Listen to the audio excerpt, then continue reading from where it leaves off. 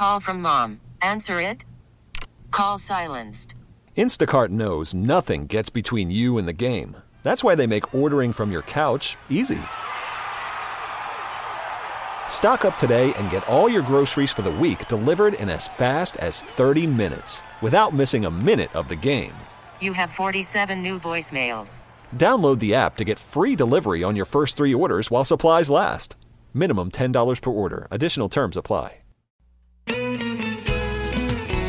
It's time to get green.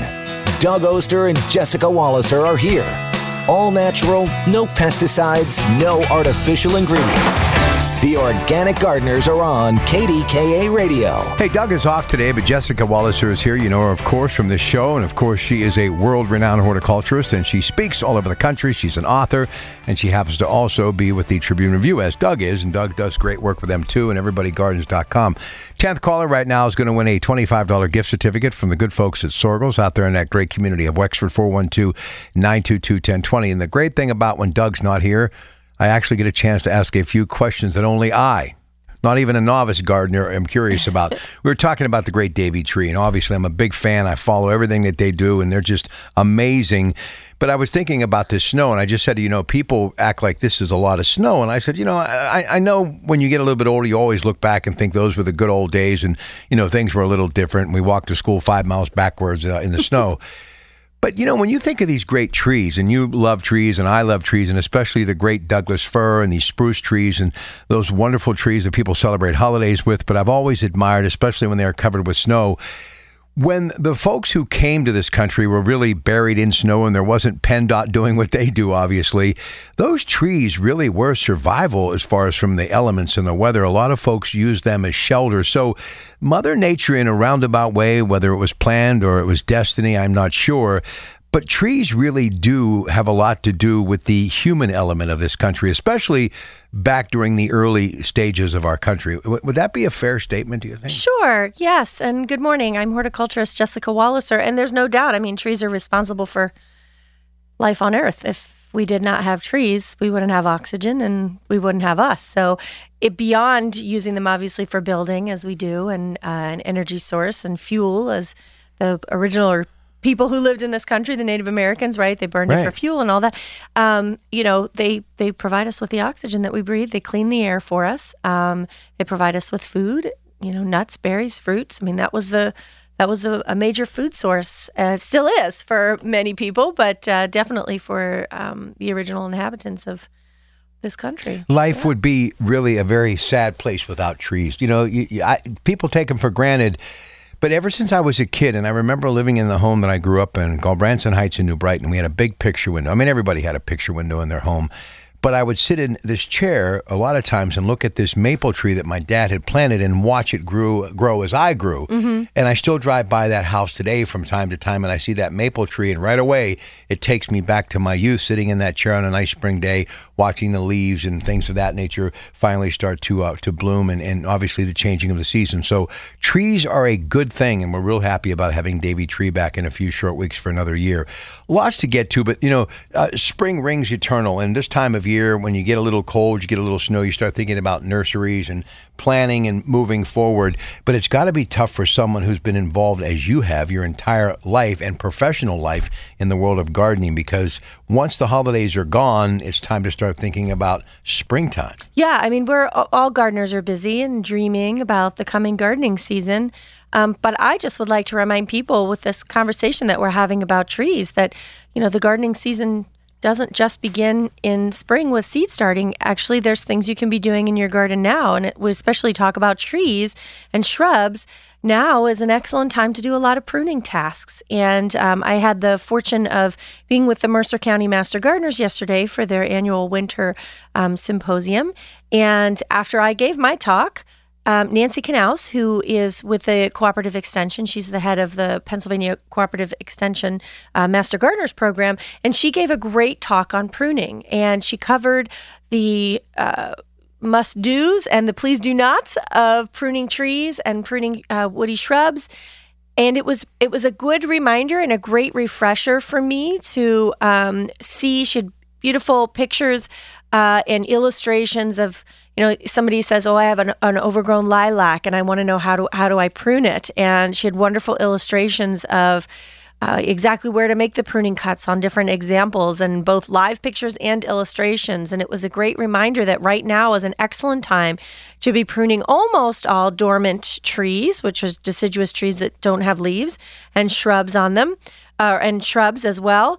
And fruit trees, especially wintertime, January, February into early March is the best time to be doing these things. Now, I know that a lot of our local garden centers, Sorgel's also on their orchard property usually has some pruning workshops where you can go and you can watch an expert do the pruning. You can do some of them offer hands-on workshops. And that really is the best way to learn pruning. Especially if you can't go to a program like the one Nancy gave yesterday where you're watching examples on the screen. So go and see it live if that's another option for you.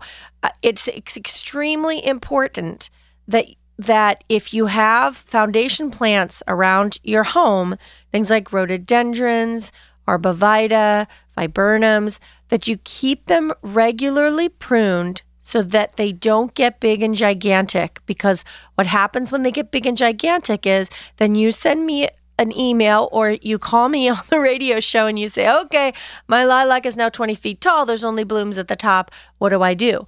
If you had done proper maintenance pruning every couple of years as that plant was growing, you wouldn't get to the point where it's 20 feet tall with only blooms on the top. So, now you're stuck with this task when it is 20 feet tall of rejuvenative pruning, which is a huge task of cutting a certain number of the branches all the way down to the ground, really doing it aggressively. It takes the plant a couple of years to really rebound. Whereas if you had done it a little bit every year or every other year, that would be better. Now, that does not mean that I want you to go out with a hedge trimmer or a hand pruner and turn your shrubs into meatballs. That's not proper pruning. Proper pruning is following the branches out from the tips down into the plant where they meet another branch, and that's where you're making the cut. You're doing it judiciously. You're doing it step by step, with careful thought and careful planning, and you're pruning it back. It doesn't look like a meatball in the end. It still retains its natural shape. And this is whether you're talking about a forsythia or a weigelia or a viburnum, no matter what the natural shape of that shrub is, when you're done pruning, it should be smaller in size, but it shouldn't look like you pruned. It shouldn't be shaped into a meatball. That's what healthy pruning is. If you could really turn them into meatballs, that'd be something, wouldn't it? It really would, wouldn't I it? could make a little bit of money doing that. Voila, meatballs. All right, listen, short break. Gina in Cranberry, congratulations. Already folks starting to line up, wanting to talk to Jessica. Doug is off today. If you want to take a couple of the lines that we have available, you can do so by dialing 866-391-1020. Doug and Jessica teach you how to keep it green. The Organic Gardeners are on KDKA Radio. All right, we're back. Jessica and I just talking gardening, folks, and time got away from us. All right, time to go to work. Let's talk to Kay in the North Hills. First up for Jessica Walliser. Hey, Kay, how you doing? I'm fine, thank you. Jessica, I have brought my begonias in to winter over, and they're developing some kind of a mold on the leaves. Do you know what to do about that? I do. So do you happen to know what type of begonias these are? They're the dark double begonias, little ones. They're little tiny rose-looking things when they bloom. Okay, so they're probably a tuberous begonia. When you describe them as little tiny rose-looking things, they're probably a tuberous. So a couple different things with those. One, you can overwinter them as a houseplant, as you're doing. You can also overwinter them. They're a tuber or a bulb-like structure that is under the ground. So a lot of people will actually overwinter them like you would overwinter a dahlia tuber or a caladium bulb, just sort of as the bare bulb in a box of peat moss. So if you wanted to, you could do that as well. But in your case, since you're growing them as a houseplant, you probably have a case of a fungal disease called botrytis. And botrytis is actually a very, very common fungal disease on all types of plants, but it's particularly fond of begonias, unfortunately. A couple things that you can do to cut down on that. It will start as sort of spots on the leaves, lower leaves usually yellowing, and then they'll sort of turn into this water-soaked, mushy, fuzzy growth. As soon as you see leaves that are starting to become affected by it, you need to pinch them off the plant immediately. And then wash your hands before you work on the plants again to make sure that you're not spreading those spores. You need to make sure that the foliage stays completely dry when you water, because like other fungal organisms, botrytis loves wet conditions. Don't put that plant where you are like growing orchids that you have a high humidity tray with or something. You don't want them to be very humid. Don't keep them in the bathroom where you have a lot of steam and humidity. They're much better off in a slightly drier room. That will cut down on that as well. But what you might find with tuberous begonias is you might find it will gradually, slowly die back completely because it wants to shift into a natural dormancy, which is fine because then you'll just have that bulb. Just let it sit in the soil. Don't even have to bother watering it, and put the little pot in your garage or something like that, and it'll easily overwinter that way as well. Okay, I don't need to spray it with anything or do anything like that. No. I mean, I would definitely keep it on the drier side. So don't water nearly as frequently, and keep the foliage dry. Those are going to be the two prime things to stop that fungal organism because it needs moisture to survive. Okay, thank you very much. Thank you, Kay. All right, we go from Kay to Whitehall and say hello to Joanne up next for Jessica Wallace. You're on the Organic Gardener Show. How are you, Joanne? I'm well, and thank you for taking my call. Jessica, I have a stupid question maybe. I usually oil all my tools before I put them away. What is the best kind of oil, or what can you use? Are you talking about pruning equipment, or are you talking about shovels and that? Shovels and, everything. Okay. So I actually, because it does help cut down on the rust, which is wonderful, especially if you have older tools and they maybe belong to your parents or grandparents and you really want to preserve them. And I actually have experimented with, I read something once about vegetable oil and I thought, how can that be right? And I did it. I didn't like it at all. I didn't like using the vegetable oil. I actually like just that little, the 3-in-1 oil that you use to oil your hinges on the doors and the doorknobs and things like that. I just put that on a cloth after cleaning the tool and just wipe a real thin layer of that on, and I think it works great. Now, is there any possibility, like you said, vegetable oil, you're referring to like Crisco and things like that? Yeah, like a regular vegetable oil. I had, and I'm trying to remember where I had read that. It might have been like Martha Stewart or something like that, where she used regular vegetable oil like that on her pruning blades. But for me, it got really gummy, and I didn't like it. It was sort of like when you use a cast iron skillet and you season it and it gets too much of a layer on it and it gets gummy. That's what it kind of did on my tools. So that's why I feel like that 3-in-1 just works so much better. Or even WD-40, just a spray of WD-40 and then wipe it with a cloth on there to get that nice sheen that's going to protect it from rust. Thank you very much. All right. Thank you, Joanne. All right. Good day. Good. You too. I don't think we're the only ones that have early spring fever. These phones are kind of busy That's this morning. good. I keep it rolling because it's tough when you're here by yourself. Well, I mean, you're here, but I'm without Doug. You are by yourself when it comes to this topic. Deb in the North Hills. How you doing, Deb? Hi, I'm wonderful. Thanks for taking my call.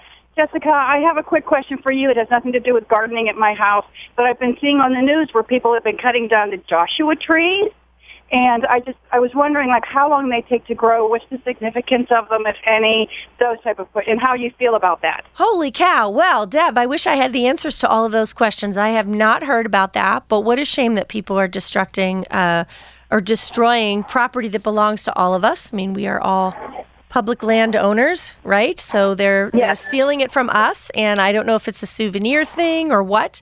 I don't know much about Joshua trees. They are not species that grow anywhere near where we live. So I would, maybe take that question to a California gardening expert or somebody out in a western region. I was curious.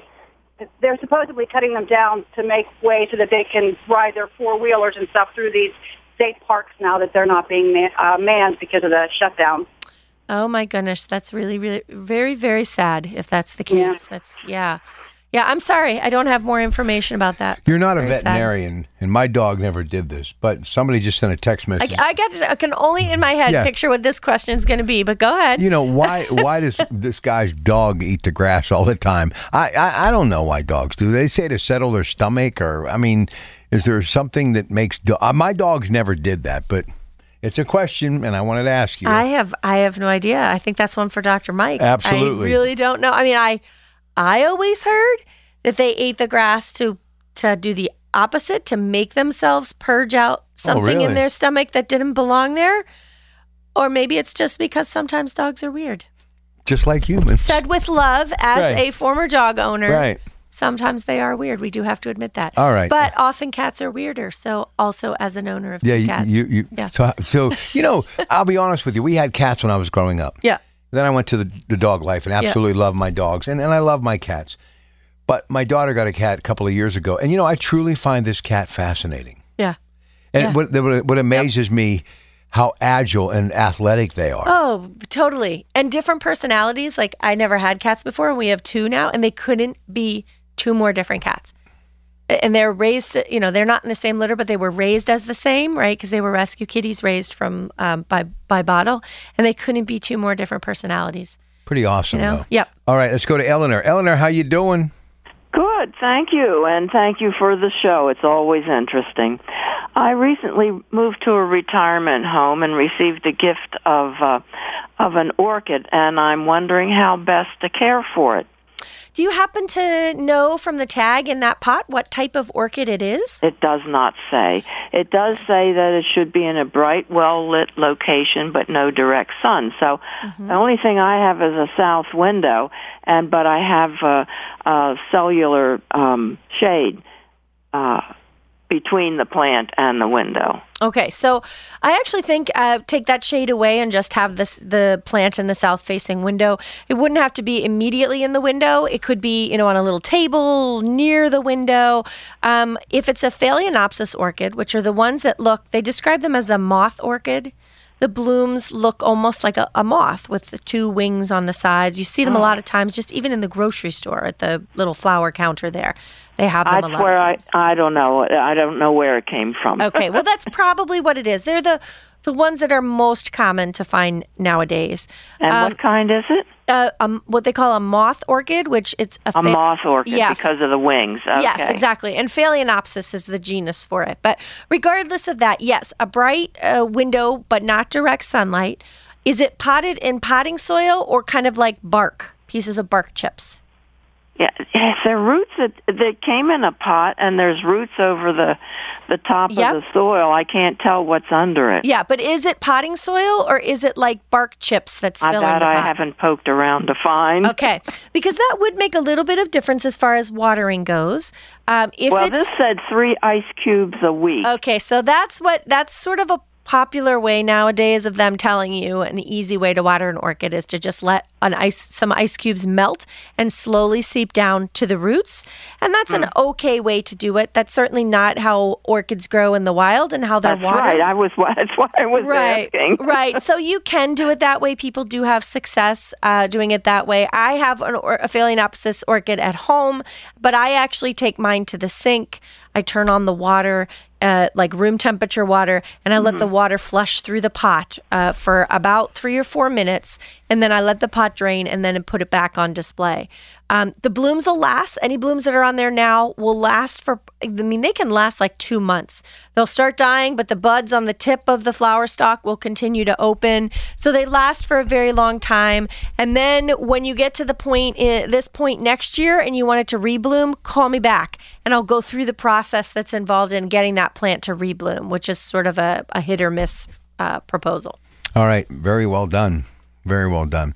We got about 20 seconds. What are you going to get into in the next segment? Well, we're going to talk to Bob, who has a question about a walnut tree. And I'd also like to cover a little bit about forcing bulbs if we have some time, because now is the time to plant some bulbs to force so that you can have something good to give to your Valentine. Jessica Wallacer coming up in just a moment. Keep it green.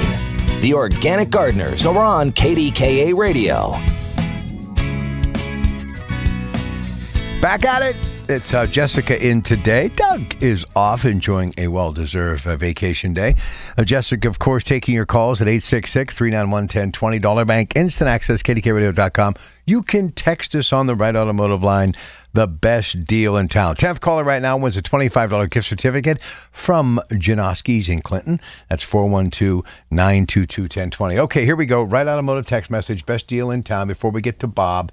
Good morning, Jessica. I want to know how to trim a holly bush. So far, I have thinned it out, but it's rather large, and I'd like to shrink the size down. Is that possible? Thank you. It is possible, but you need to set up a plan to do this because you really don't want to prune off more than 1/3 of a shrub's growth in any given year.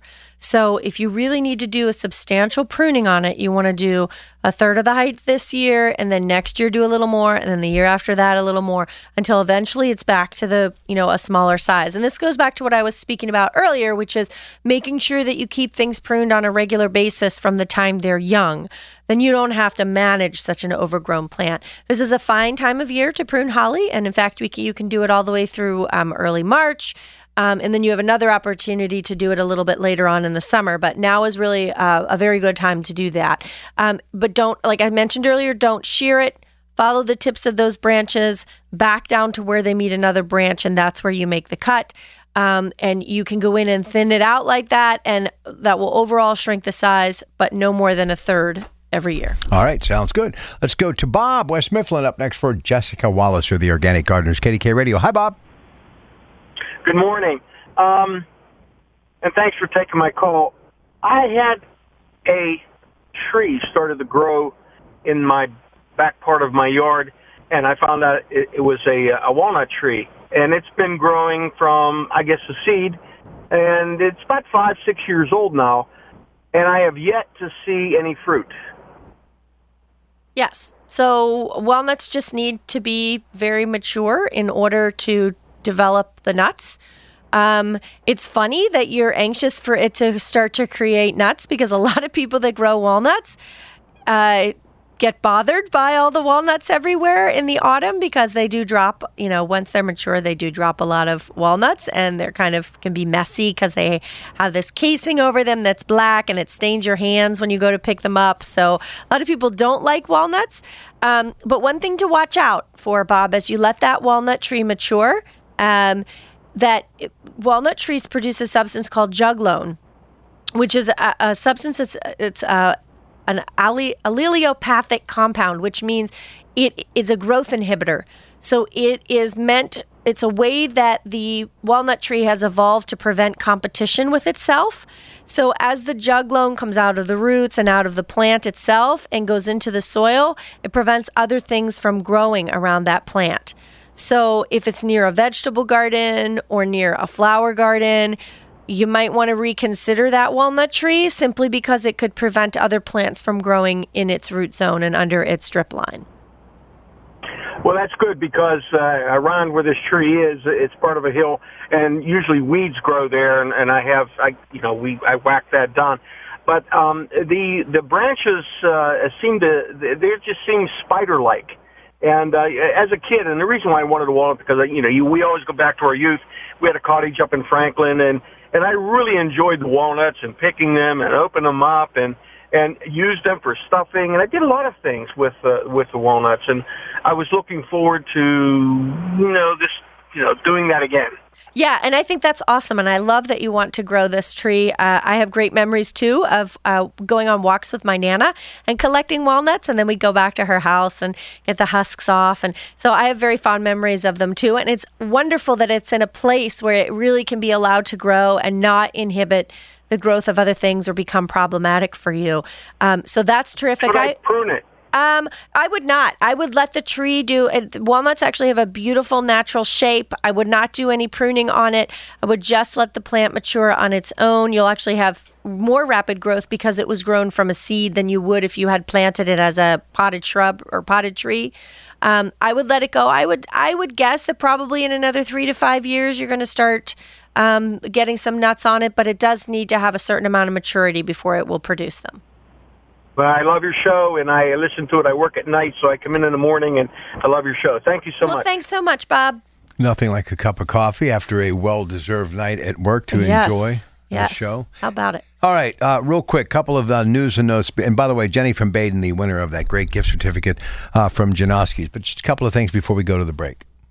Yes. So I mentioned earlier that I wanted to talk about now is a good time to do some pot up some bulbs for forcing.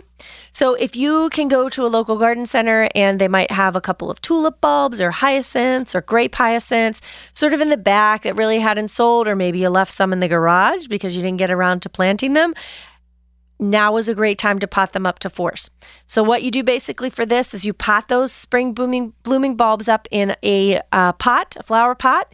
And you're going to want the tips of those bulbs to be about an inch or two below the surface of the soil. You can actually even plant them in layers in the pot with the bigger bulbs on the bottom and then layer them up to smaller bulbs towards the top of the pot. Then you water that in and you put a little piece of plastic over the top of it, like plastic wrap or a dry cleaning bag, some kind of clear plastic. And you hold that pot between 35 and 45 degrees. It can be in an unheated garage. It can be in the back of the refrigerator. It can be in a cold room off of the basement.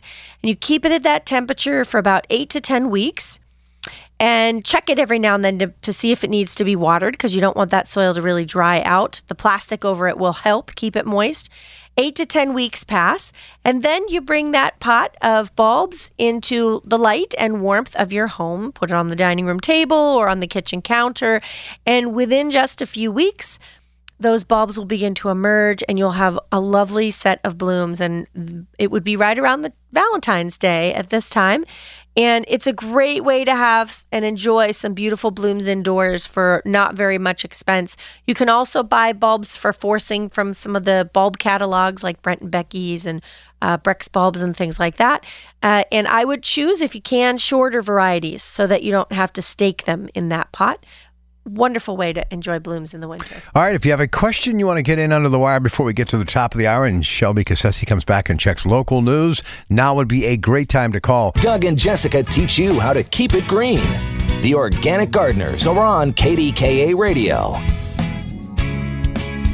And it is now time for our Mrs. Know-It-All. She's Denise Schreiber, a horticulturist, garden writer, and all-around garden goddess. Good morning, Denise. How are you? Good. I'm going to Florida tomorrow. Oh, yay, you. Now, you were also in Baltimore recently, I understand. Right. I'm going to a trade show in Fort Lauderdale tomorrow called the Tropical Plant Industry Expo.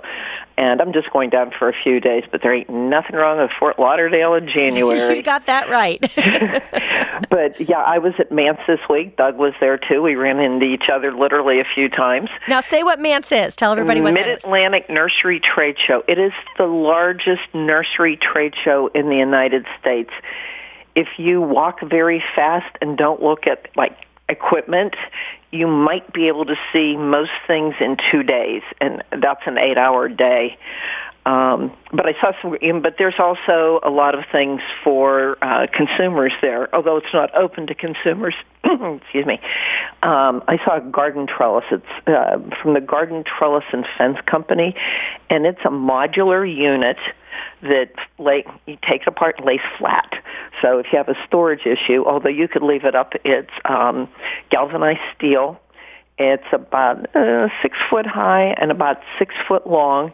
You can grow any of your vining crops. You can grow cucumbers, your peas, your beans.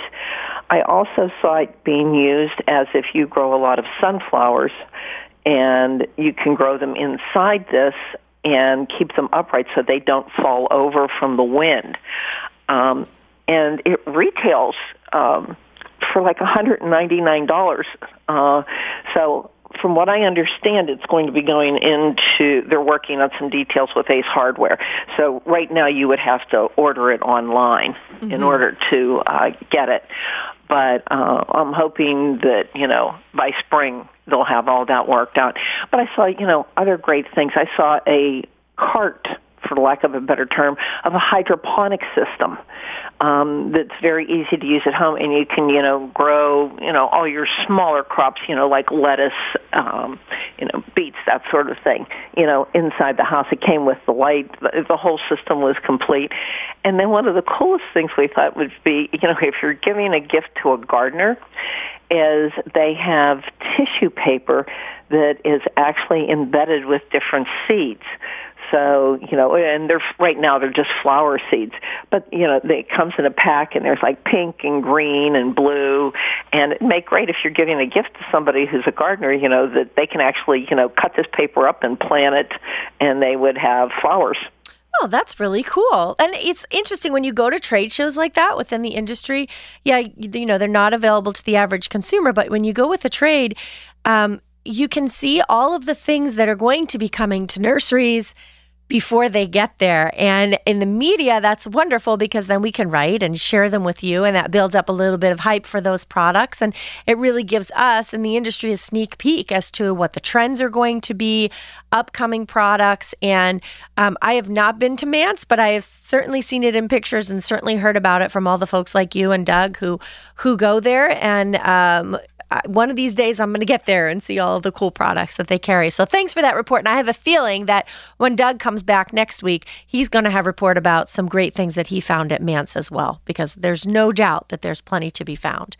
And I think that probably some of the companies that are there are also seed companies. And right now, one of the biggest winter chores, tasks, it's a fun thing, so I'm not sure that I would call it a chore, but for many gardeners is to sort through those catalogs and decide which varieties that you want to be growing this year. Now, whether you grow indoor, you start your own seeds indoors under grow lights, or you buy those seeds to directly sow them out into the garden as the season begins, spending some time to really carefully pick which varieties you want to grow is a very smart thing, and it sets you up for success throughout the season. So checking the varieties for things like disease resistance, for taste and flavor, make sure they're the right height for wherever it is that you want to grow them. Make sure that they are a variety that grows well in our region. So for example, if you want to grow your own peppers and you want to grow them from seed rather than buying the plants at a nursery, peppers are one of those things, especially bell peppers. If you get a variety that isn't bred to grow in our climate, you may have problems getting them to set big, beautiful, colorful peppers on there. So you would look for varieties like King of the North, which obviously is made for northern regions like ours, versus something like California Wonder, which is a discussion we had at the Master Gardener group yesterday. California Wonder's not a great variety for Pittsburgh. It's a great variety for California. So choose carefully and wisely when you're talking about looking from seed. All right, Dollar Bank Instant Access. Love the show, Jessica. My stored garlic is withering up. Some look like they are rotting. What did I do wrong? Thanks. Oh, probably improper storage conditions. So garlic is one of those things. It's also varieties. So some varieties have a longer storage life than others. And it's important that you try to choose ones that are known for a long storage life. I have found that I get the best storage life out of garlic when I store the dried heads in egg cartons. And you kind of have to tip them on their sides when you put them in a paper egg carton, not one of the styrofoam ones, but a paper one.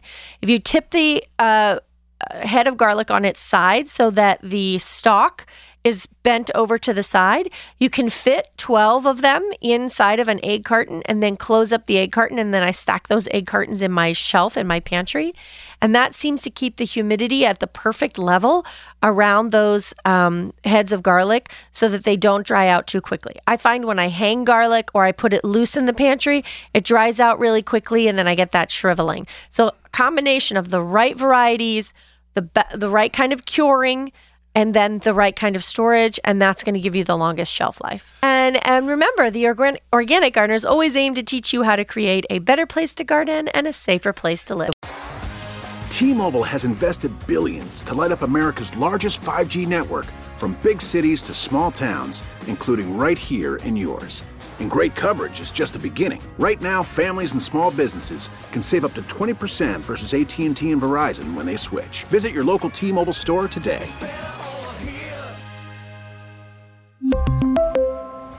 Plan savings with 3 lines of T-Mobile Essentials versus comparable available plans. Plan features and taxes and fees may vary.